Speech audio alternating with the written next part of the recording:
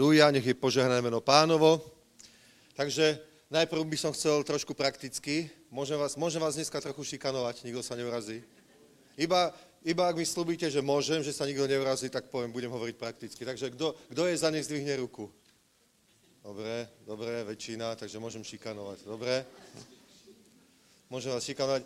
Nemyslím to nejak zle. Dobre, nechápte ma zle, nechcem nikoho uraziť, nikoho sa nechcem dotknúť, ale pár vecí chcem povedať, lebo keď sme mali ten Jesus event v Brne, tak som si uvedomil, že musíme udržať určitú úroveň v cirkvi, úroveň takú konzervatívnu, kvôli Bohu, kvôli Svätému Duchu, kvôli pomazaniu a požehnaniu, ktoré chceme vidieť. Tak sme napríklad povedali chváličom, že nemôžu byť na pódiu v šortkách, v žabkách, proste v tielkách a tak, to neexistuje, lebo tak proste to je dôležité. Nechcem urobiť z toho nejakú teológiu a rozprávať dlho, ale je v Biblii veľa takých vecí. Napríklad, keď Izraelci sa mali postaviť pred Boha a Boh povedal, že k ním bude hovoriť, že im dá 10 prikázaní. Poznáte to, viete, že sa stretne, že Boh hovoril vždycky iba k Mojžišovi. Dobre, a Mojžiš to potom tlmočí ľudu, ale raz Boh sa chcel ukázať celej obci, celému Izraelu, tak si zavolal, že všetci do nohy prídu pred Svätý vrch, kde sa zjaví Hospodinová sláva v ohni a v oblaku a v dime a pri zvuku trúb a odtiaľ budú počuť jeho slova. Aj sa to stalo. A oni boli, že takí sme predesení, že nech už k nám viacej Boh nehovorí priamo, nech hovorí k tebe, k Mojžišovi a ty nám to budeš tlmočiť. Dobre? A tam to bola, aj v Novej zmluve sa o tom píše, že to bola taká svätá vec, že dokonca ešte aj zviera, ktoré sa priblížilo k tomu vrchu, tak tam boli muži s lukmi a museli ho zabiť. Viete o tom, že to tak je? Že? A on im povedal, že operete svoje rúcha, dobre, teda v čistých rúchach sa postavíte pred Pána, pred Božú tvár a je to dôležité. A poznal som vás jedno kázanie Dereka Princa, neviem, či ste to niekto, hlavne starší kresťania, ktorí ste mali radi Dereka Princa, ktorí ste ho počúvali, tak napríklad hovoril o cherubínoch, ktorí stoja pred Božou tvárou a hovoril, že majú 3 pary krídel, ak to poznáte, a jedným tým párom lietali. A čo robili tými 2 ostatnými pármi krídel? Kto vie? Jedným si zakrývali tvár a jedným si zakrývali nohy. Hej. A Derek hovoril, že to je tak, ako keď človek uctieva Boha a klačí pred ním, tak v podstate mu nevidno nohy ani tvár, je takto skrytý pred Hospodinom, anieli boli takto vybavení. A preto obliekanie je dôležité v cirkvi. Dobre, ja nie som zákonník, viete, že som o tom nikdy nekázal. Ja si myslím, že je doba, kedy obleky nie sú nutné, pretože aj ten, dress code v biznise aj v politike sa už zmenil, že už to nie je taká povinnosť, ľudia chodia trochu ležerne, ale predsa len, napríklad, kráťasy, myslím si, že by muži nemali nosiť na bohoslúžby a tielka, dobre, ale normálne dlhé nohavice, normálnu košelu alebo s krátkými rukavami a ženy takisto, akákoľvek sukňa musí byť pod kolena minimálne. Pod kolena to je dôležité. To je proste kultúrne, je to štandard, proste je to správne. Nemali by vidieť napríklad ramena, že? My sme sa to naučili od bratov z Maďarska, z Budapešti a to je cirkev, ktorá zažila obrovské prebudenie.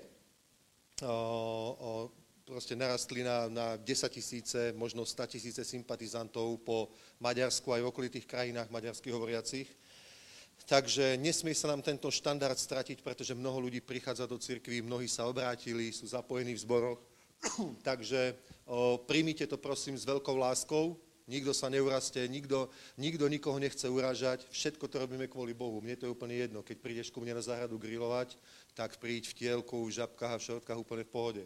Ja si na to nepotrpím, ale v cirkvi je to kvôli proste Bohu, je to kvôli Pánovi, musíme byť v tomto, proste my chceme vidieť manifestáciu Ducha Svätého a preto je dôležité aj v tomto mať určité pravidlá. Biblia skrátka nie je kniha bez pravidiel, aj Nová zmluva má pravidlá, dobre, niektoré neopakuje, ktoré už sú v Starom zákone, ale to, že sú v Starom zákone, to neznamená, že my to môžeme celé zahodiť, že to nemá význam. Napríklad, my nemusíme mať v Novej zmluve nezosmilníš, keď v Starom zákone nezosmilníš. Nemusíme mať v Novej zmluve nezabiješ, keď máme v Starom zákone nezabiješ. Alebo ctiť svojich rodičov. Alebo nebrať meno Hospodina Boha do úst nadarmo. To sú veci, ktoré sú v písme. A Ježiš to už nemusel opakovať, ani apoštoli, lebo predpokladali, že to je normálne. Inú Bibliu na začiatku v cirkvi nemali ako Starý zákon, ako Tóru. Inú Bibliu nemali, mali písma starého zákona a preto aj Biblia hovorí, že cirkev je vybudovaná, že uholným kameňom, základom je Ježíš, dobre, a potom je vybudovaná učení apoštolov a prorokov, pričom živé kamene sme my, z ktorých to Boh stáva. Ale je to učenie apoštolov a prorokov a vtedy verte, že keď hovorí o prorokoch, tak tým mysleli písma starej zmluvy, pretože to sa normálne čítalo na bohoslúžbách. Ježiš to vykladal, Pavol to vykladal, až neskôr potom kolovali listy apoštolov po zboroch. Dobre? A my máme aj novú zmluvu, ale Biblia je jedna kniha, takže nechápte to tak, že je to nejaké zákonníctvo, že je to nejaké spiatočníctvo, že je to proti slobode alebo niečo také, alebo že vás chce niekto šikanovať, urážať. Nechápte to tak, ale chápte to tak, že je to z mnohých dôvodov správne. Amen. Napríklad my, a aj o tom ešte poviem, my proste veľmi rýchlo rastieme, kážeme evanjelium, mnoho ľudí prichádza k pánovi a mnoho nových ľudí prichádza do zboru. A ja vám poviem pravdu, napríklad ženy. Vy nechápete mužskú mysel. Možno. Ale muži sa proste pozerajú po ženách. A není správne, aby napríklad žena strhávala v cirkvi pozornosť na seba.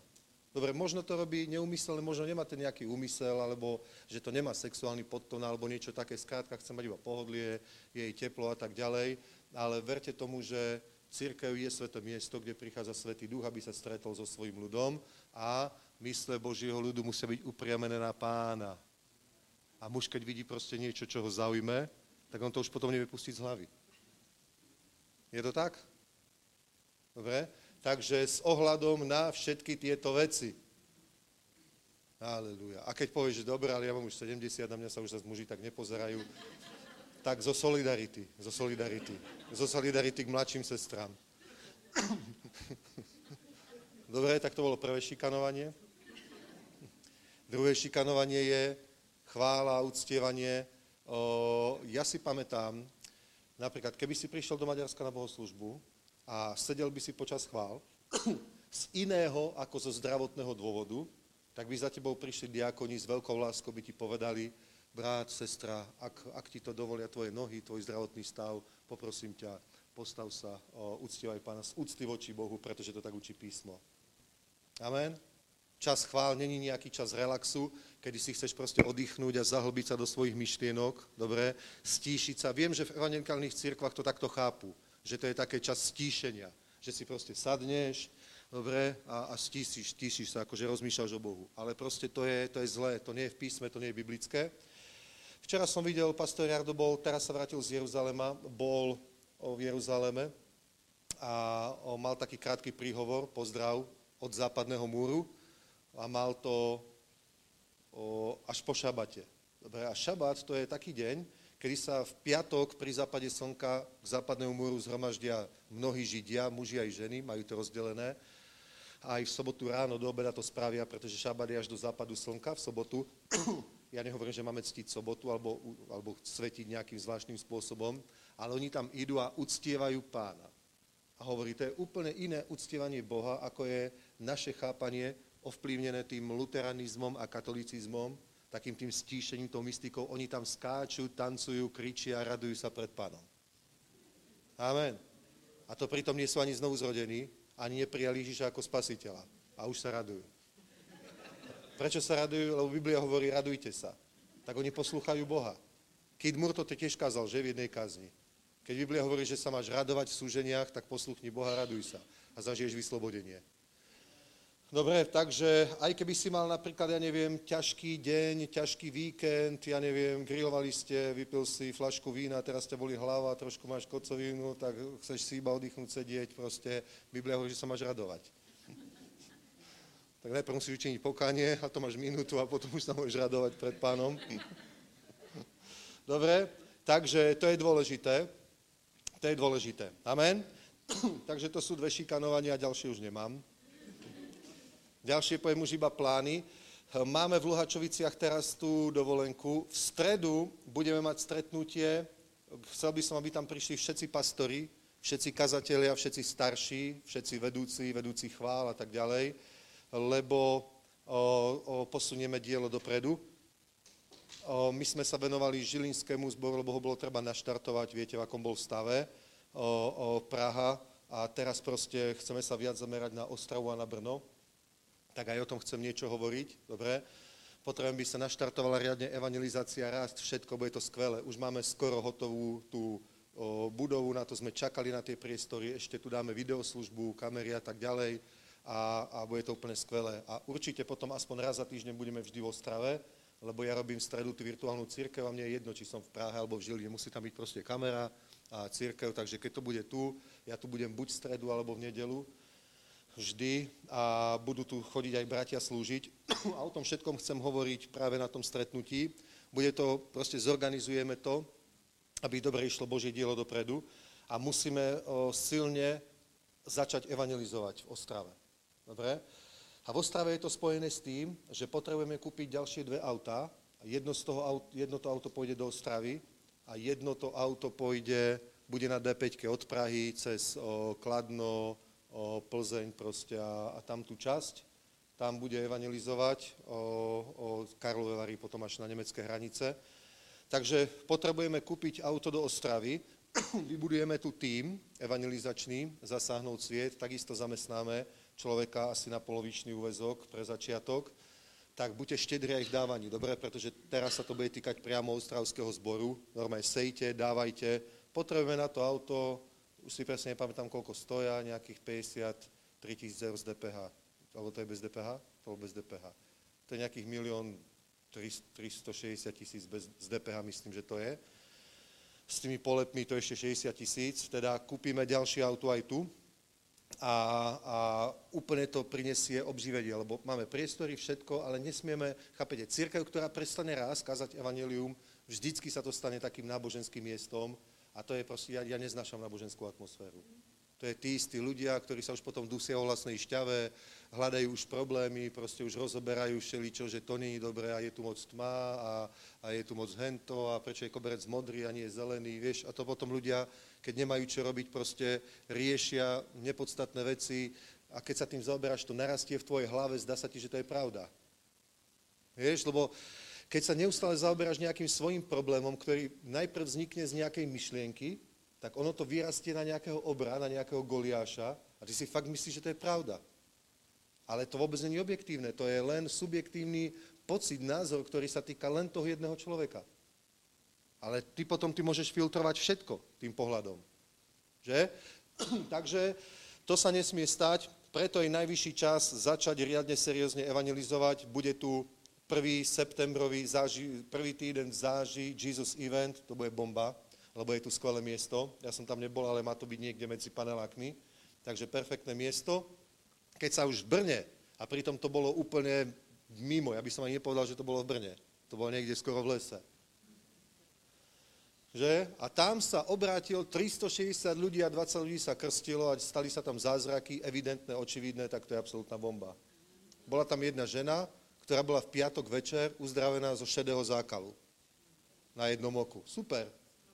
A na druhý deň bola uzdravená zo zeleného zákalu. Na druhom oku.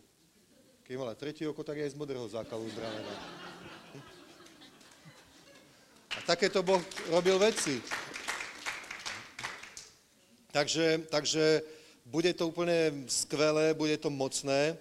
A hovorím, netreba nič viac, len trošku dohliadnite na ten štandard, dobre, na tú kultúru cirkvi, nech nie sme nejaký underground, vieš, ja proste nechcem skončiť, aby sme skončili ako nejaký český trampy proste, alebo niečo také. Vieš, s tými sandálami proste a toto, dobre, to je v pohode na výletoch, ale nie v cirkvi. Nie v cirkvi. Že v cirkvi to musí byť proste kultúra. Amen. My chceme vidieť Božie požehnanie. Amen. Amen. Halelúja. My chceme tú prosperitu. Nie je tie staré Fabie proste s tým kánoe na streche proste a dovolenky pod stánom. Nie, ja nikoho sa nechcem dotknúť, keď sa to niekomu páči, je to v pohode, ale hovorím, že chceme proste tie väčšie veci od Boha. Amen. All inclusive plus 5 a tak, minimálne. Dobre, Boží ľud. Takže v stredu stretneme sa s vedúcimi, bude to pred večerným zhromaždením, takže o nejakej 5:00 na hodinu sa stretneme, zorganizujeme veci, bude to bomba. Pastor Jardo trochu preorganizoval štruktúru, ešte to nepovedal oficiálne, to bude na najbližšej konferencii. Okrem seba, ako senior pastora, ustanovil ešte 5 ďalších pastorov ako senior pastorov. Aďa Šestáka, Maja Učára, mňa, Peťa Minárika a Petra Šakarova v Čechách. Takže 2 sme v Čechách, 4 sú na Slovensku a my spravujeme proste zbory, ktoré sme založili, plus ďalšie, ktoré sa k nám pridali. Že? Takže a teraz potrebujem vybudovať proste pastorov ďalších, ktorí sa starajú o tie miestne zbory, o ďalších, ktorí potom pôjdu do ďalších zborov, ktoré založíme, lebo očakávame, že bude veľké prebudenie, veľká žatva, teraz proste veľké kampane. V Bratislave na One Way Feste uverilo v Pána 500 ľudí a krstilo sa 20. To bolo piatok, sobota, nedeľa, zároveň piatok, sobota, nedeľa bolo Brno, uverilo 360 ľudí, krstilo sa 20. Takže za jeden víkend skoro 1000 ľudí prijalo Pána a 40 ľudí sa pokrstilo. To tu nebolo ani v 90. rokoch. Toto nebolo ani v 90. rokoch, vážne. Takže čakáme veľké veci a takéto krajské mesta, ako je Ostrava, Brno, Olomouc, ja neviem, Pardubice, Karlové Vary, Plzeň, České Budějovice, Praha, Jihlava, Zlín. To sú kraje, že? Musia mať veľké silné zbory. Amen. A my to musíme urobiť. Dobre, takže teším sa, že sa nazbierajú peniaze na RAM 5,7 hemy, RAM 1500, ktorý bude brázdiť tu, lebo už sme to proste oddelili, tú Moravu na Brno a na tento sever, čo bude proste celý tento kraj a plus až ten Jeseník tam, tie poľské hranice, to Bruntalsko a tieto veci, všade tam treba ísť slúžiť. A bude to úplne perfektné. Halelúja. Dobre, a teraz si už otvorme Bibliu, 1. list Korinským, 2. kapitolu. Je to krásne. Obrazovky sa zreklamujú. Treba si potom robiť školenie, ale vy asi ste v kontakte s pražskými, so žilinskými bratmi, že? Lebo trošku sa mi zdá, že je to také malé písmo na tú obrazovku alebo niečo, moc to nie vidno. A to sa všetko doladí. To všetko bude fungovať úplne skvelé. Bude to bomba. Bude to bomba. Bude to perfektné. Halelúja. Takže čítajme 9. verš 2. kapitoly. Nešikanoval som vás moc, nie? Znesiteľne. Dobre. Takže keď je niekto chorý a sedí cez chvály, to chápem. Keď je niekto zdravý a sedí cez chvály, není to správne, nerobte to. Nerobte, ani ja to nerobím. Iba keď si zaveziem šnúrku, inak, ale to je pár sekúnd, potom sa zase postavím. Dobre, takže čítajme. Ale jak je napsáno, co oko nevidelo a ucho neslyšelo a na lidské srdce nevstoupilo, to Bůh připravil těm, kdo ho milují. Nám to Bůh zjevil skrze svého ducha, neboť duch zkoumá všechno i boží hlubiny. Vždyť kdo z lidí ví, co je v člověku, než duch člověka, který je v něm, tak ani božích věcí nezná nikto, jen duch boží. A my jsme nepřijali ducha světa, ale ducha, který je z Boha, abychom věděli, co nám Bůh daroval. O tom také mluvíme, ne však slovy, kterým vyučuje lidská moudrost, ale těmi, jímž vyučuje Duch Svatý. Duchovní věci vysvětlujeme duchovními slovy, duševní člověk však nepřijíma věci Ducha Božího, neboť jsou mu bláznostvím a nemůže je poznat, protože mají být posuzovaný duchovně. Duchovní člověk však posuzuje všechno a sám není od nikoho posuzován, neboť kdo poznal Pánovou mysl, která mu dá porozumět, my máme mysl Kristovu. Amen. A minulý týždeň som hovoril o tom, že štandard je, že Boh koná. Štandard je, že Boh koná, že sa dejú divy, znamenia, zázraky, že Boh koná. Dobre? A nie len skrze jednotlivcov, keď napríklad žijú bohabojný život a svedčia, slúžia, tak Boh koná, že ľudia sa obracajú a tak. Nie len skrze evangelizačné služby, ale Boh koná v cirkvi. Cirkev je miesto prebudenia, cirkev je miesto, kde Boh koná.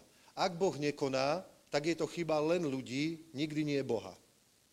Dobre? Takže štandard je, že cirkev má byť také miesto, kde koná Boh, kde sú ľudia uzdravení, požehnaní, oslobodení a spasení. A rastú a idú dopredu, ich životy sa budujú.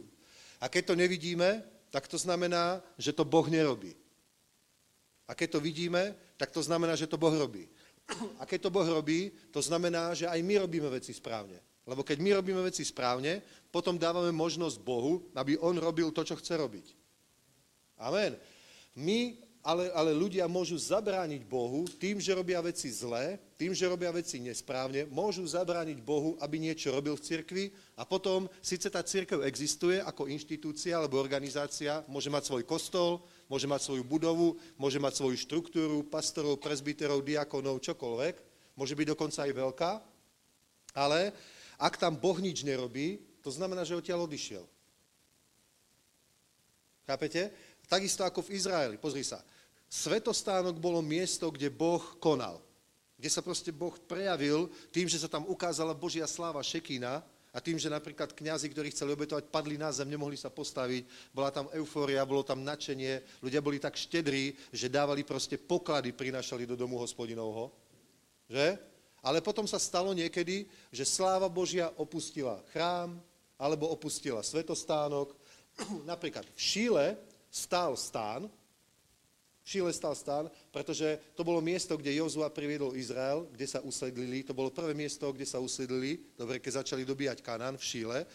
Tam postavili taký stán, ktorý už nebol mobilný, ako ten na púšti, a do ňoho umiestnili trhu zmluvy. Napríklad, keď sa Anna bola modliť za to, aby mala syna, Samuela, tak tam bol najvyšší kňaz Eli a vtedy tam bola truhla Božia.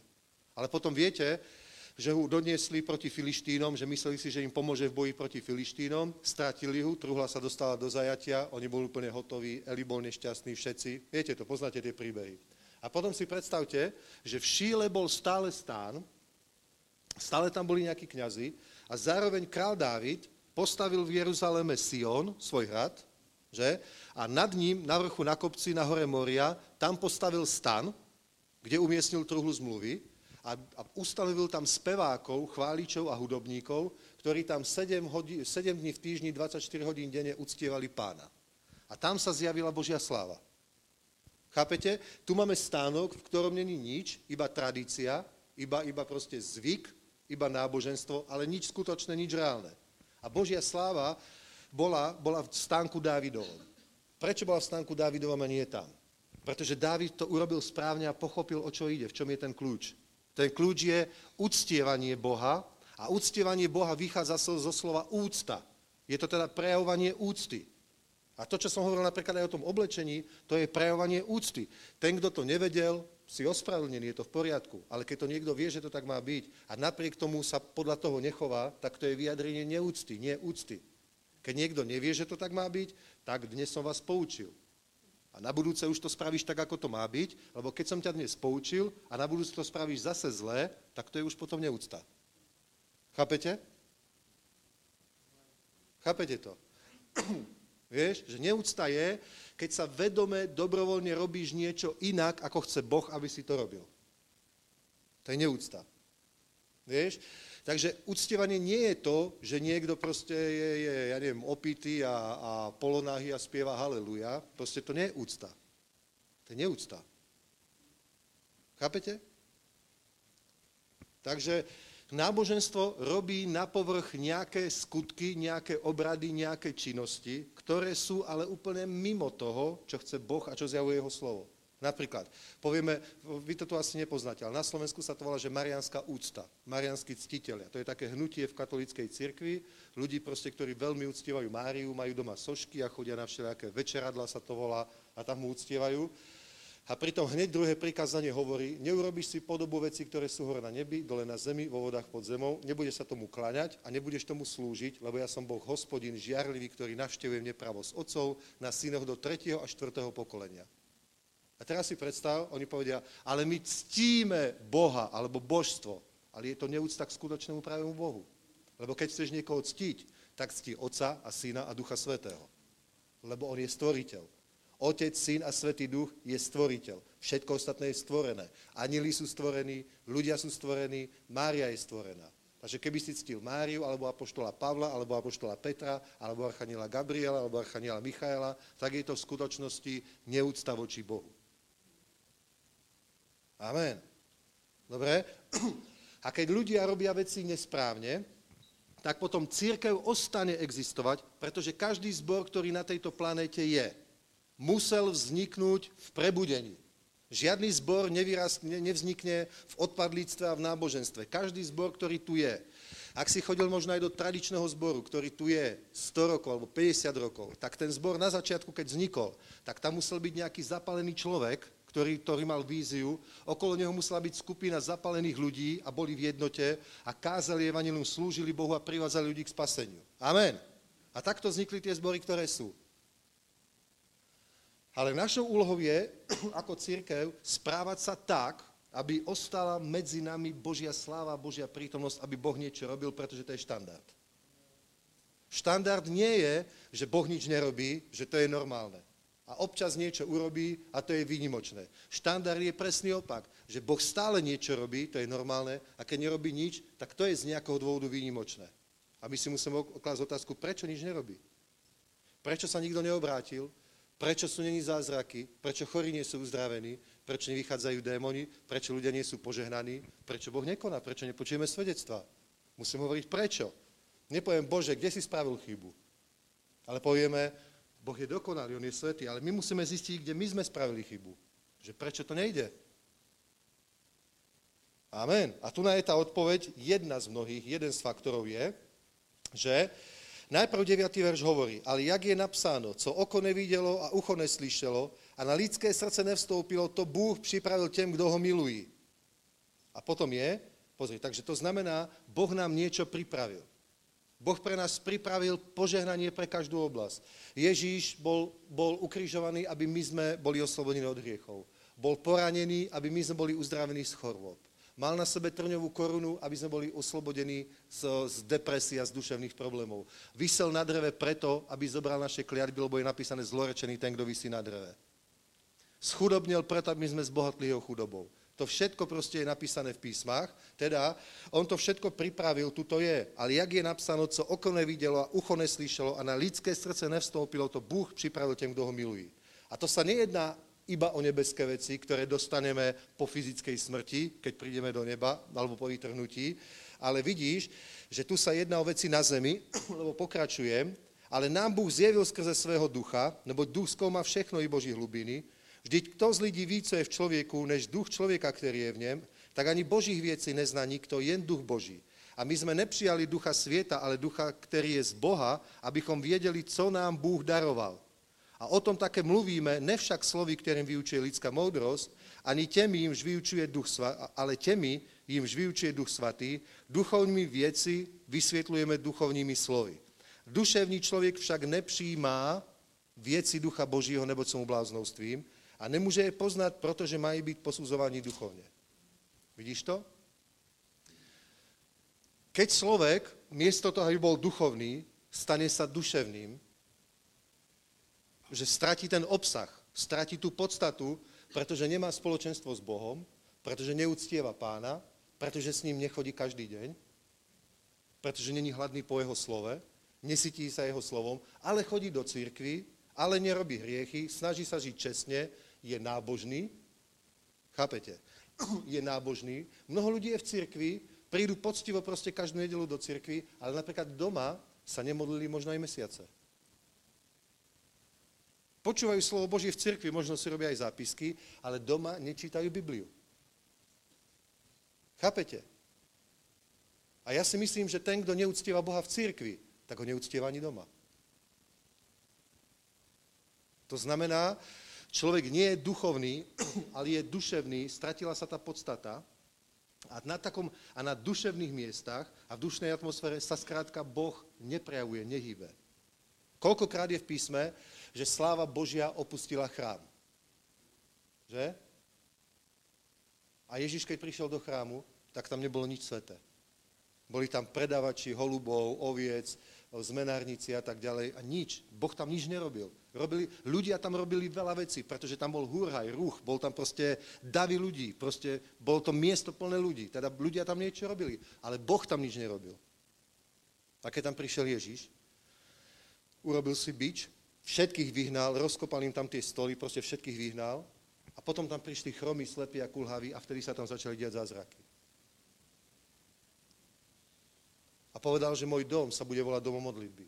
A keď to videli apoštoli, čo robí, tak si spomenul na to písmo, ktoré hovorí, že horlivo za tvoj dom a zožiera. Vidíš? Vidíš? Teda keď chceš, aby sa hýbal Duch Svätý v tvojom živote, v tvojej rodine, aj v cirkvi, tak musíš povedať Ježišovi, aby prišiel kľudne so svojou autoritou, aj so svojím hnevom, aj so svojím bičom, aby vyhádzal z tvojho života, čo tam nechce vidieť. Amen? To je ako keď hovoril Dávid Hospodinovi, že príď, Pane, preskúmaj moje srdce a poznaj moje myšlienky. Preskúmaj celé moje vnútro, poznaj moje myšlienky. Teda dovolíš mu, aby robil očistu v tvojom živote. A ty, keď sa doma modlíš a uctievaš Pána každý deň, alebo skoro každý deň, tak to je presne to, že dovolíš Ježišovi, aby prišiel do tvojho života a urobil očistotu. Pretože keď sa modlíš, tak napríklad zdvihneš ruky a začneš hovoriť, Pane, milujem ťa a tak ďalej. A hneď ti Svätý Duch ukáže napríklad, že ale ty klebetíš a ohováraš.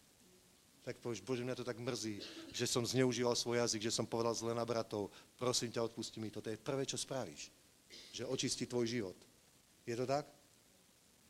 Je to tak. Amen? A pozri, hovorí, duševný človek však nepříjma veci Ducha Božího. Že zbytočne, alebo nie zbytočne, darmo Ježiš pripravil, čo oko nevidelo, ucho neslyšelo a na ľudské srdce nestoupilo. Dobre, pre všetkých, ale duševný človek to nepríjme. Neprosperuje, nemá zázraky, nevidí požehnanie, Boh nekoná v jeho živote, nekoná skrze jeho život. A nakoniec mu to už ani nevadí. Je to tak? Takže pozrime si jedno miesto, Skutkoch apoštolov, 4. kapitolu, pozrite.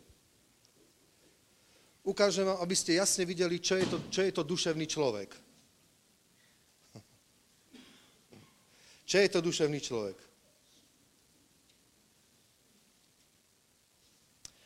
Stal sa zázrak, Peter a Ján uzdravili v 3. kapitole toho chromého pri krásnej bráne chrámovej, to poznáte. To je v 3. kapitole. A v 4. kapitole sú vypočúvaní pred veleradou. Že? A prečítame odtiaľ jedno miesto, dobre? Od 13. verša. Peter kázal o Ježišovi, že 11. verš napríklad. To je ten kámen, ktorý byl zavržen od vás, staviteľu, ktorý sa stal hlavou úhlu a v nikom inom není záchrana, neboť není pod nebem iného jména daného lidem, v němž bychom měli byť zachránení. Takže Peter normálne smelo, odvážne pred nimi kázal, pretože bol plný ohňa. A když pozorovali Petrovú smělost a Janovú smělost, shledali, že jsou to lidé neučení a prostí, žasli a poznávali je, že bývali s Ježíšem. A když viděli toho uzdraveného člověka, jak tam stojí s nimi, neměli, co by na to řekli a poručili jim, aby odešli ven z velerady a radili se. A dobre si to pozri. Radili sa. Vôbec neriešili Boha. Radili sa oni. Ľudia sa radili na ľudskej úrovni. Vôbec neriešili Boha. Dobre, a teraz pozri. Radili sa medzi sebou a říkali, co máme učiniť s těmito lidmi? Všem obyvatelům Jeruzaléma je jasné, že se skrze ně stalo zřejmé znamení a my to nemůžeme popřít. Najradšej by to popreli, ale povedali, všetci to vedia, nemôžeme to popřít. Ale aby se to ještě víc nerozšižovalo medzi lid, pohrozíme jim, ať již k nikomu nemluví v tomto jménu, zavolali a přikázali jim, aby vůbec veřejně nemluvili a neučili v Ježíšové jménu. Petr a Jan im odpověděli, posudte zda je před Bohem správné, abychom poslouchali vás víc než Boha. Neboť my nemůžeme nemluvit o tom, co jsme viděli a slyšeli. Hej? Teda, takto jednajú duševní ľudia. Duševní ľudia. Je nejaká vec, je nejaká situácia, nejaká záležitosť, nejaký problém, reálny, vymyslený proste a tak ďalej. A riešia to tak, že sa idú jedni na návštevu k druhým a tam sa radia. Inými slovami ohovárajú, klebetia, radia sa. A toto je zlé, a to by malo byť tak, a v zbore je to tak, a nemalo by to byť tak, malo byť tak, proste a tak. Ľudia spolu grillujú a celý čas napríklad, neviem, ohovárajú, ja neviem, zbor, cirkev, služobníkov alebo niečo. Toto je proste duševné a my musíme dávať pozor, aby sme takí neboli. A pozrite sa naopak, ako jednali apoštoli. 23, tá istá kapitola, 23. verš. Když byli propuštení, přišli mezi své, oznámili, co jim řekli velekněží a starší. Když to uslyšeli, jednomyslně pozdvihli hlas k Bohu a řekli, panovníku, ty, který si učinil nebe a zemi, i moře, i vše, co je v nich, ty si skrze Ducha Svatého ústy svého služebníka, našeho otce Dávida, řekl, proč zuží národy a lidé zmýšlejí márné věci. Kráľové země se postavili a vládcové se shromáždili společně proti Pánu a proti jeho Kristu. V tomto městě se opravdu sešli Herodes a Pontius Pilát spolu s národy i s lidem Izraele proti tvému svatému služebníku Ježíšovi, kterého si ty pomazal, aby učinili, co tvá ruka a tvůj úradek předem určili, že se má stát. Nyní, Pane, pohleď na jejich hrozby a dej svým otrokům, aby se vší smělostí mluvili tvé slovo a vztahuj svou ruku k tomu, aby se děla uzdravení a znamení a diví skrze jméno tvého svatého služebníka Ježíše. A když se pomodlili, zatřáslo se místo, kde byli shromážděni a všichni byli naplněni Duchem Svatým a směle mluvili Boží slovo. Vidíš? A teraz sa pozri. Táto velerada, to boli veriaci ľudia. Neboli znovuzrodení, pretože neprijali Ježíša. Dobre, ale boli to veriaci ľudia, ktorí verili v existenciu Boha. Dobre, verili, že je Boh. Riešili náboženské otázky. Riešili veci okolo Boha. Chápeš? A oni, keď videli, že sa dejú takéto zázraky, oni hovoria, že to, že sa stalo, je jasné, že sa skrze ne stalo zřejmě znamení. A my to nemôžeme popřít. Oni to videli, že sa ten zázrak stal. Oni im tu vysvetľovali, Petr to kázal, že to sa stalo menom Ježíša Krista Nazareckého, ktoré ste ho vy ukrižovali, ale Boh ho vzkriesol z mŕtvych. Tým tento tu stojí pred vami zdravý. A moc a viera v jeho meno mu ho úplne uzdravila celé jeho tela. Chápeš? Oni to videli a teraz tá najvyššia rada proste miesto toho, aby nejako uznali svoju chybu, zamysleli sa, rozmýšľali, modlili sa, proste hľadali Pána, postili sa, uctievali ho, alebo niečo iné. Miesto toho, oni proste ani nepustili Boha medzi seba, ich vôbec nezaujímalo, čo na to hovorí Boh a čo si o to myslí Boh. Oni si mysleli, Boh súhlasí s nami. My sme s Bohom v jednote. My sa ho nemusíme ani pýtať, pretože my sme Boží služobníci, my sme s ním v jednote. Chápeš? Oni boli proste ľudia, ktorých ani nenapadlo, aby sa napríklad pomodlili. Keby oni povedali, že všem obyvateľom Jeruzalema je jasné, že sa skrze ne stalo zřejmě znamení a my to nemôžeme popšiť. Poďte, bratia, poďme sa modliť proste. Či toto fakt nie je Mesiáš. Či naozaj nie sme mimo.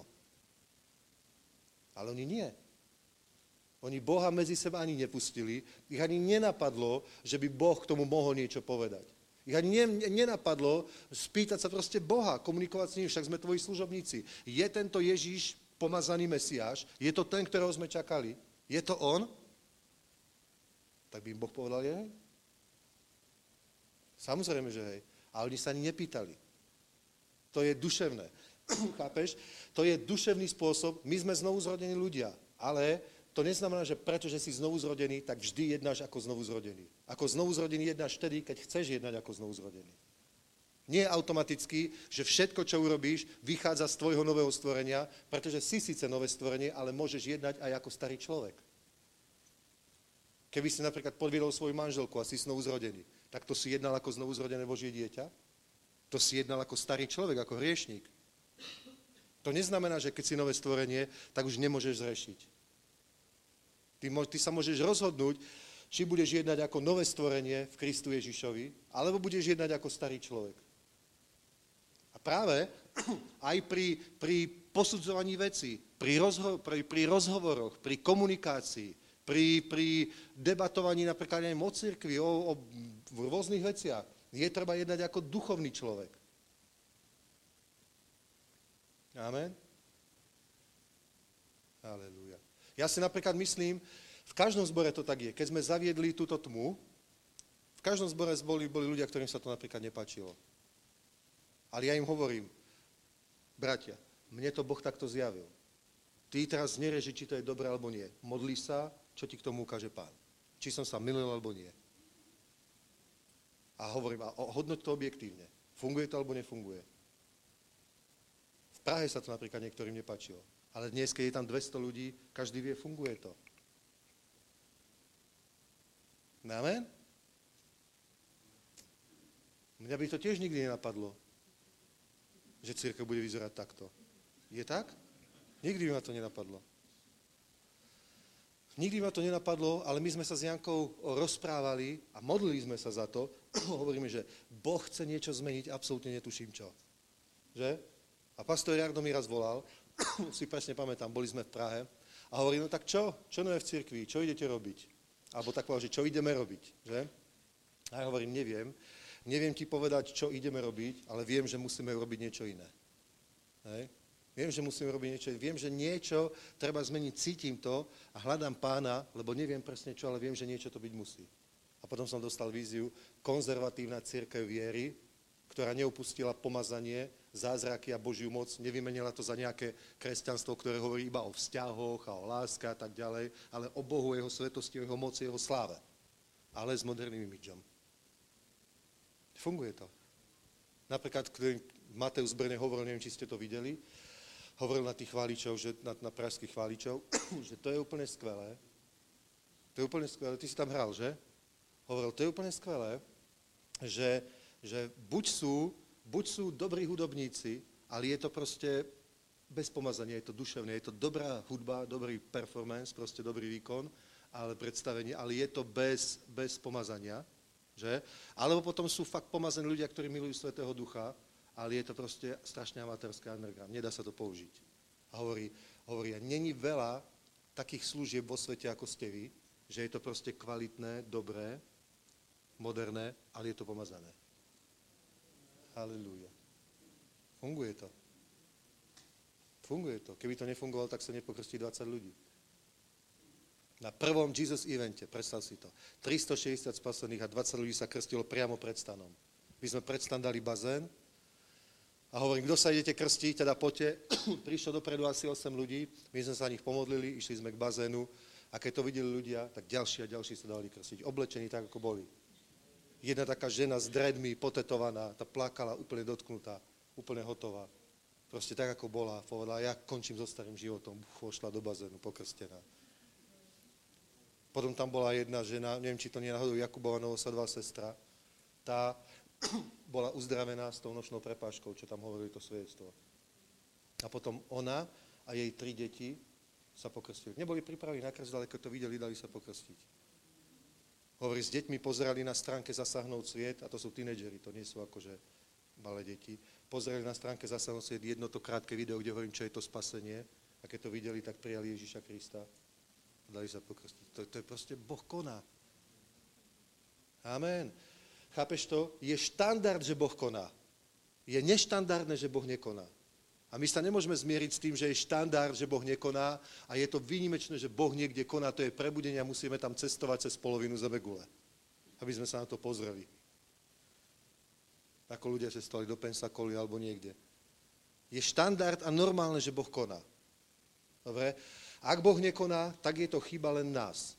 Preto základná vec, ktorá je, že či sme duchovní alebo duševní. Sme duchovní ľudia alebo duševní ľudia. Keby to bolo úplne jednoduché alebo úplne jasné, tak by predsa Pavol nepísal do korinského zboru, kde bolo toľko duchovných darov, že im hovoril, že upokojte sa, nech je v tom poriadok, po jednom môžete prorokovať.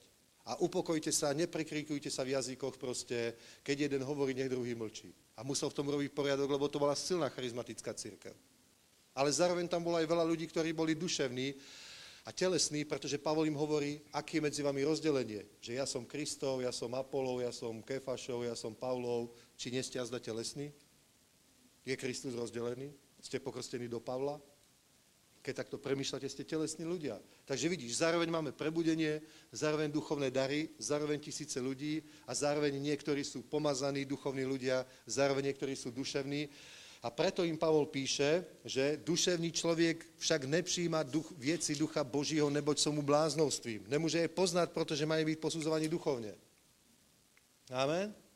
Tak si predstav, že Boh pre teba pripravil úžasné veci. Predstav si, že pre teba pripravil skvelú rodinu.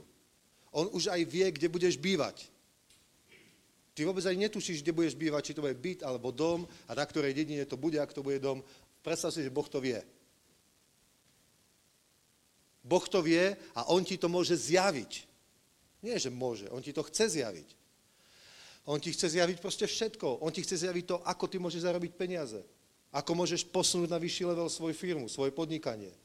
Ako sa môžeš, ja neviem, zo živnostníka stať, ja neviem, fungujúca SROčka. Ako sa môžeš z SROčky stať nejakou fakt serióznou firmou. Ako môžeš expandovať do zahranice proste. Zahranice, to. Keby tak plukovník Sanders uvažoval, tak by bola v Kentucky jedna pumpa, kde predávajú grillované či vypražené kura. ale nemajú úplne iné myslenie. Richard Moore, viete, on tu kázal tu Richard Moore. On chodil do zboru, kde chodil aj plukovník Sanders, kde sa obrátil. Ne? A plukovník Sanders tam raz kázal a hovoril, že to je tak. Proste, keď naozaj miluješ Boha, si duchovný človek a uctievaš ho a hľadáš ho, tak proste on hovorí, proste, že tie Božie myšlienky sa takto vznášajú nad nami niekde. V duchu svetom, ako sa on pohybuje nad nami. A ty, keď proste fakt uctievaš Pána, tak ich stiahneš tie správne do svojho života. On ten recept dostal na zhromaždení a nie len recept. Ja som včera varil guláš, ktorého recept som dostal tiež od Boha. Že? Úplne vážne. Normálne to je recept z neba. Keby ste ho ochutnali, by ste boli hotoví. Tá mana nechutila lepšie, ale... A už som ho naučil niektorých bratov. Ale on dostal ten recept, potom to uvaril, všetci z toho boli hotoví. A potom ho napadlo, že na pumpe, neviem, či on tam pracoval, alebo bola jeho. To proste neviem. Na jednej benzínke so servisom ho napadlo, čo keby my sme predávali jedlo tým šoférom tých kamionov a tak, čo sa pohybujú, čo sú unavení, hotovo. Čo keby sme takto urobili? To bol jeho nápad. A fungovalo to a potom a ja dnes budem obetovať v KFCčku. Obedovať, nie obetovať. Pomoc, no Janka to nemá rada. Ja to mám rád. Ja mám rád McDonald's, KFCčko, hej. Predstav si to. V Čechách, v Prostejove sa zastavím. Pri Hobby. Tam je KFCčko, americká firma. Jasné, že to franchíza, jasné, že to je česká firma, ale ten nápad proste, ten know-how, taká jednoduchá vec. Predávať na pumpe jedlo. Dnes to robí každá pumpa. Keby to nerobila, nikto tam nechodí. Chceš predávať benzín, musíš aj bagety, inak to nefunguje. Inak zabudni, že predáš liter benzínu, nikto tam nepríde. Ja viem, že sú také tie pumpy, že z hlavnej cesty odbočíš na družstvo na nejakú malú a tam ťa lákajú, že je tam o korunu lacnejšie nafta, ale ja tam nechodím. Nechce sa mi odbočiť za prvé. A to je jedno. Ale veci Ducha Božieho. Predstav si, Boh má pre teba veci, ale duševný človek však nepríjma veci Ducha Božieho. Ja vám poviem pravdu. Keď niekto povie, že prečo Boh nekoná v mojom živote, ja nemôžem byť zlý, lebo máme ľudí radi. Ale najradšej by som mu úplne hneď, bez omáčiek povedal, ja to musím zaobaliť, aby to bolo straviteľné.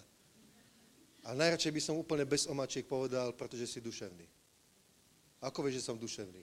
To je ľahká diagnoza. Ak v tvojom živote nekoná Boh, tak jediná odpoveď je si duševný. A čo to znamená prakticky? Napríklad sa ťa spýta, modlíš sa? No, občas. A keď sa modlíš, ako vyzerajú tie modlitby? Ó, Pane, ja som taký zúfalý, prečo ja nemám toto a ostatní majú? Prečo, Pane, sa tak nedarí? Čo som spravil? Ó, Bože, odpusť mi. Modlíš sa tak, alebo sa modlíš ako buldozer vo viere, v mene Pána Ježiša Krista. Veľké veci urobíme. Vy sa musíte modliť, v mene Ježíš, nazbiera sa, koľko som to hovoril? 1 360 000, aby sme mohli mať aj v Ostrave rám. Pretože najbližší krok pre zasáhnout sviet je, musíme kúpiť 2 ramy. Lebo keď sa ťahajú tie vozíky, 2 sa musia vždycky vrátiť. Máme ich 8 tých vozíkov, či koľko, že? 8 vozíkov a máme 6 aut, to znamená, že ešte potrebujeme 2, ale to je úplne geniálne, pretože jedno musí byť v Ostrave a jedno musí byť od Prahy po D5 až po Plzeň, až po nemecké hranice, po Karlové Vary a tak ďalej. To je bomba, pretože tam založíme zbory, to skvelé. Takže vy sa za to modlíte. Nie, že a mňa to nezaujíma, veľa to žeria, na čo také autá. Proste to ty nerieš. Iba to príjmi a hovor v mene Pána Ježiša Krista sa to stane. A nemohla by to byť napríklad, neviem, veď dobré auto je aj takéto populárne, čo je teraz. Ten Dacia, taký ten trochu SUV, Duster. Že je to dobré auto, je, ale to neutiahne 3,5 tonový vozík. To auto s tým návesom to má 15 metrov, to má 9 metrov, plus 6 metrov auto, 15 metrov to má. To by som musel mať veľkú flotilu z Dacia, aby to utiahlo a menšie vozíky, to by bolo nákladnejšie, verte tomu. Dobre, takže hovor, slova viery, modli sa vo viere, chápeš? Boh ti ukáže, čo má pre teba pripravené práve keď si v duchu. Napríklad, čo hovorí apoštol Ján? Bol som v duchu v deň Pánov, keď som bol na ostrove Patmos. Čo hovorí Pavol? Bol som v duchu tam a tam. Bol som v duchu. V duchu. To neznamená nejakého mystika, čo proste takto robí rukami, máva a niečo robí, proste, alebo tak, niečo zvláštne, ale to je, že si proste v duchu. Vieš, my proste si veľakrát mýlime tú mystiku s duchovnými vecami. Keď je človek v duchu, to nemusí byť proste robiť niečo divné, niečo zvláštne. Proste to stačí, že sa napríklad modlíš v jazykoch. Ja som včera bol venčiť psa, dvoch teda, išiel som, máme taký potok, ktorým som okúpal, bolo teplo. A keď som ich venčil, tak som proste uctíval Pána v duchu. Modlil som sa v jazykoch, spieval som v jazykoch, haleluja. A zasa úplne skvelé veci mi Boh dal. A to není proste, že musíš robiť niečo divné, niečo zvláštne. Kenneth Hagin junior, on teraz vedie Rému, on spomínal na svojho otca. Že ako ho otco držal za ruku, Kenneth, svojho syna Kennetha juniora, za ruku, kúpili v Tulze pozemok, že ktorým Boh ukázal, aby ho kúpili.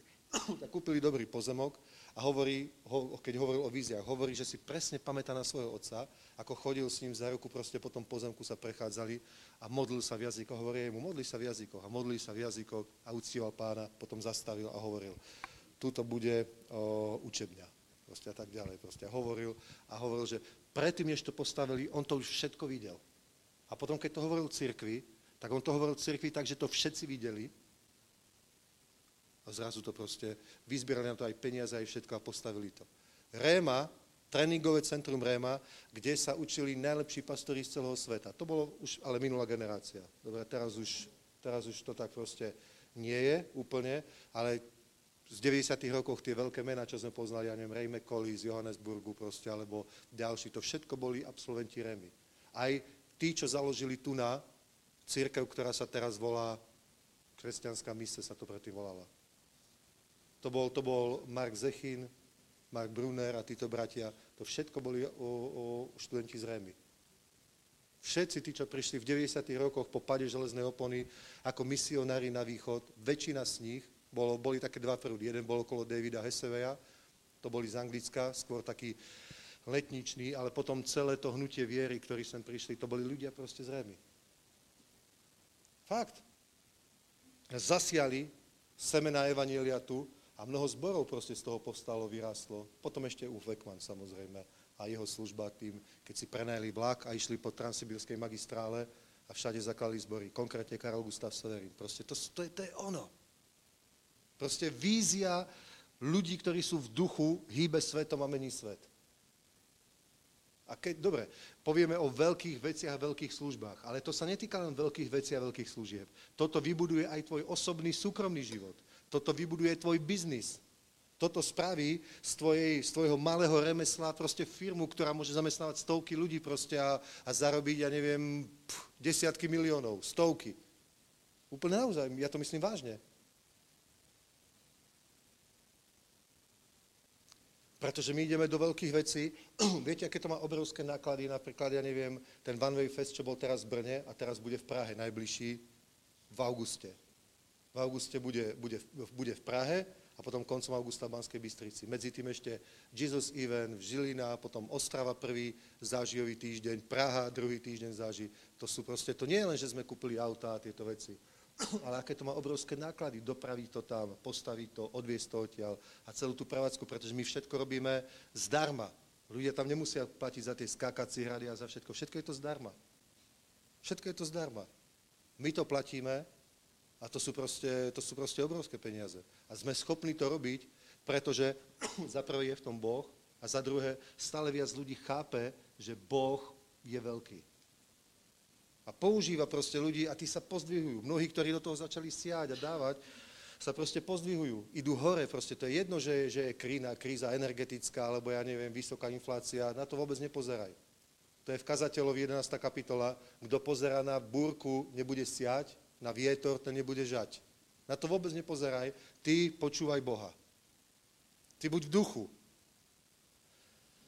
To je úplne iný svet. Vieš, nebyť v duchu znamená toto, že veci riešiš ako normálny, keď hovoríme, že duševný človek, tak to znamená psychický človek a to není nič urážlivé. To nie je nič urážlivé, pretože vo svete všetci ľudia takto žijú. Ale je problém, keď žiješ ako normálny psychický človek, keď si Božie dieťa a si v cirkvi. Tak vtedy je to problém, že žiješ psychicky. Lebo vidíš, psychickí ľudia sú takíto, ktorí keď bol problém, tak sa začali radiť a ich ani nenapadlo, že by Boh k tomu mohol niečo povedať, že by Boh mohol veci zmeniť, urobiť zázrak, že by v niečo mohla byť Božia ruka. Ich to aj nenapadlo. Chápeš? A pritom to boli najvyšší kňazi, to boli farizei, to boli rabíni, to boli ľudia, ktorí mali písmo v maličku. Schoval by ťa do vrecku v písme, hoci kedy písme. Chápeš? To boli proste ľudia, ktorí boli silní v písmach. Ale vôbec nejednali duchovne, jednali normálne, prirodzene. To je ako teraz, keď máš také tie cirkevné rady. Dobre, že teraz, ja neviem, to není, že pastor alebo starší dajú nejakú víziu, ideme robiť toto alebo tamto. To sa robia komisia, teraz riešia, akej farby bude strecha. Jeden brat, čo bol predtým pastor metodistickej cirkvi, hovoril, že to bolo zúfale, on odtiaľ odišiel. On je teraz charizmatický pastor, prijal krst Duchom Svätým, ale hovoril, že to sa nedá, že to človeka, ktorý miluje Boha a túži po prebudení, toho zničí. Toho proste zobere ako papier, pokrčí ho proste a zahodí. Fakt, on hovoril, že ja som bol pastor, mne záležalo na tom, aby boli spasení ľudia, aby sa obrátili a my sme mali proste pomaly 3-krát do týždňa každý večer zasadnutie nejakej komisie, že teraz ideme rekonštruovať kostol. Dobre, tak sa riešilo, že akej farby bude strecha. Nie, najprv z čoho bude, či z plechu a z akej krytiny, potom akej farby, zelená, červená, ríny a na tom sa pohádali úplne do krvi. Fakt. A hoci čo iné, ideme kúpiť koberec, ideme kúpiť to a hovorí, ja som pastor, ja túžim po Bohu, ja milujem Boha proste, ja chcem a miesto toho ja sa tu zaoberám takýmito somarinami.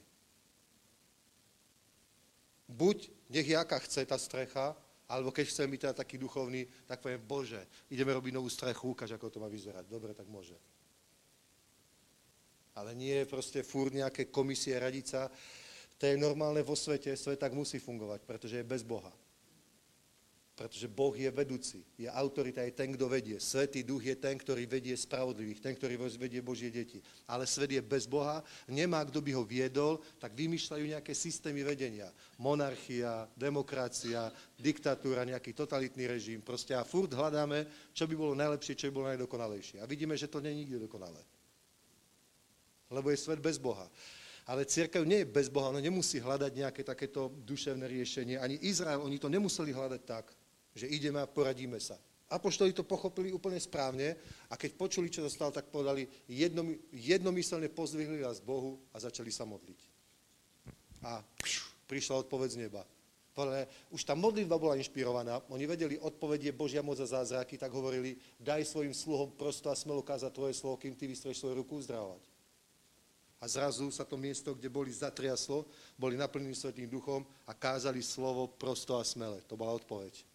To bola odpoveď neba na ťažkú situáciu v Jeruzaléme. Odpoveď neba bolo pomazaní silní kazatelia, ktorí sa neboja. Amen? A tým bola zaistená budúcnosť Božieho diela. Vieš? Preto duševný človek to není akože zlé.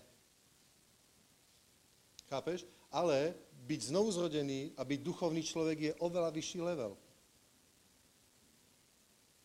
Nemusíme mať komisiu, ktorá vymyslí, čo ideme robiť. Ako by sme mohli kázať evanjelium.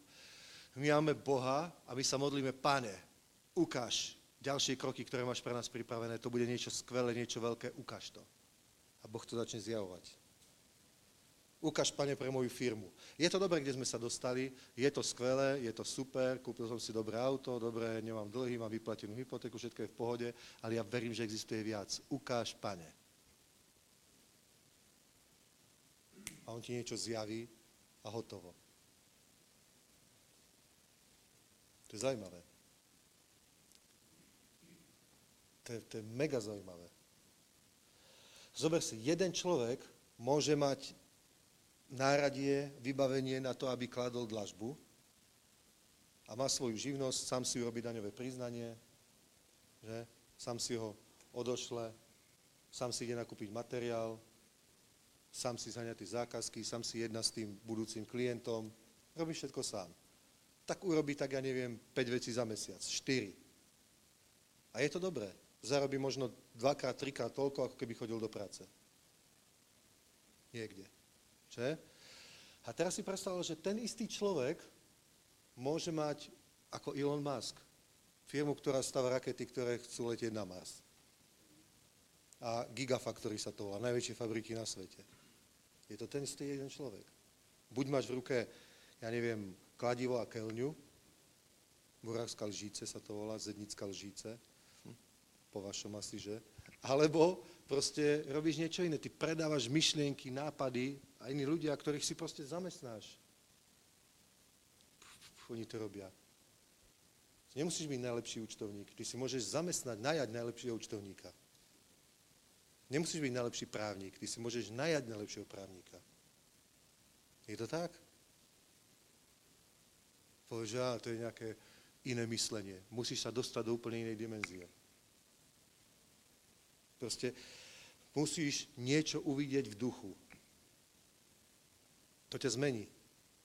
Včera to kázal Henry Hinn v Prahe, že Božia prítomnosť ťa mení. Je to tak. Musíš proste, keď si v duchu, to ťa mení. Vtedy sa nestaneš obyčajným človekom so svojimi obyčajnými ľudskými možnosťami a schopnosťami.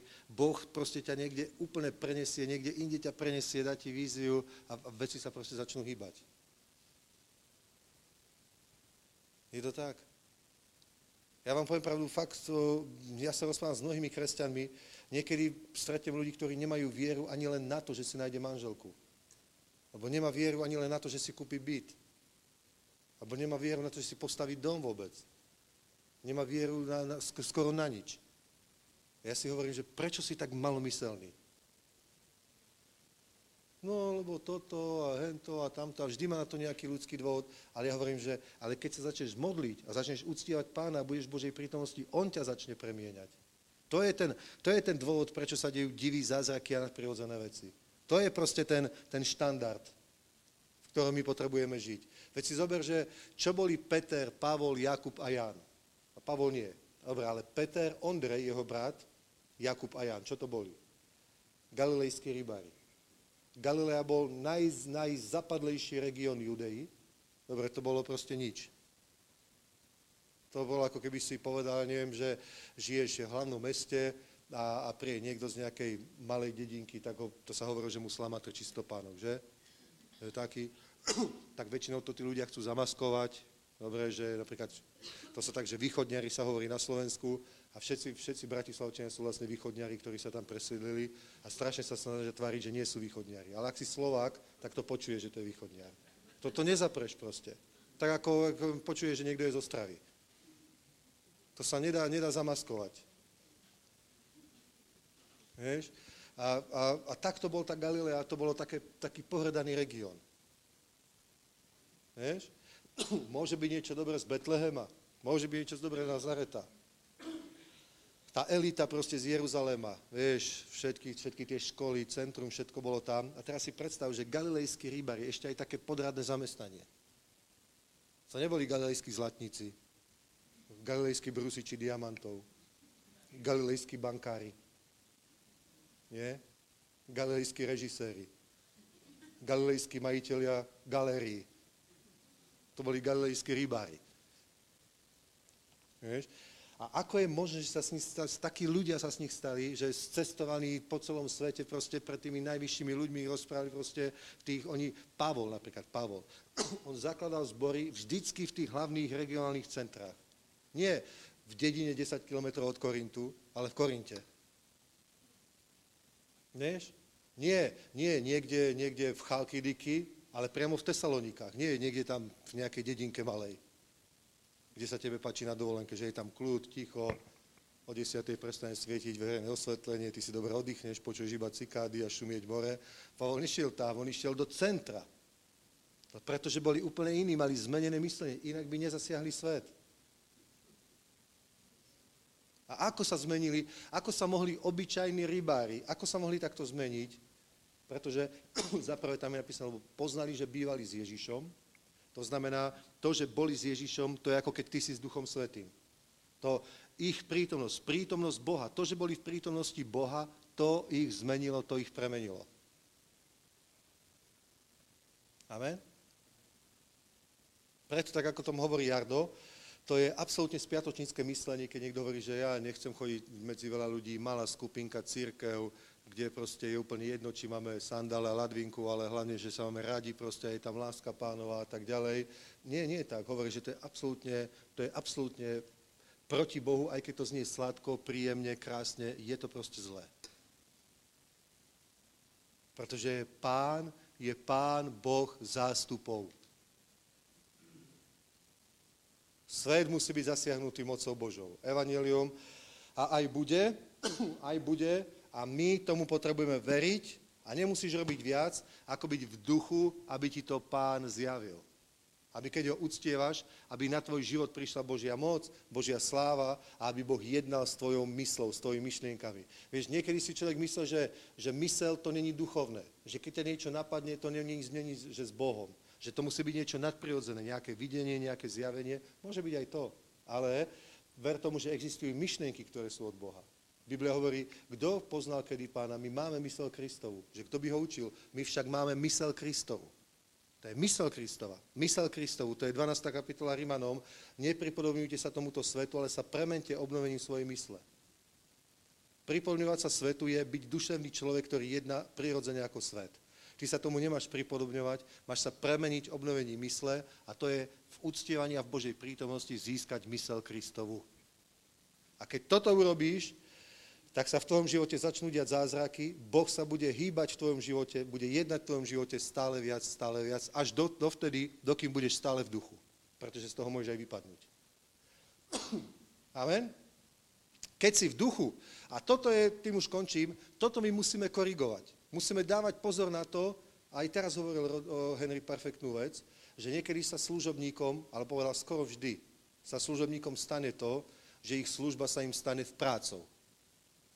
Že je to proste práca, ktorá ťa normálne unavuje ako každá iná práca a tak ďalej. A on hovoril, že to je vtedy, keď prestaneš uctievať Boha. Hej? Vtedy je to práca. Ale keď uctievaš Pána, tak potom tá práca nie je vôbec žiadne bremeno.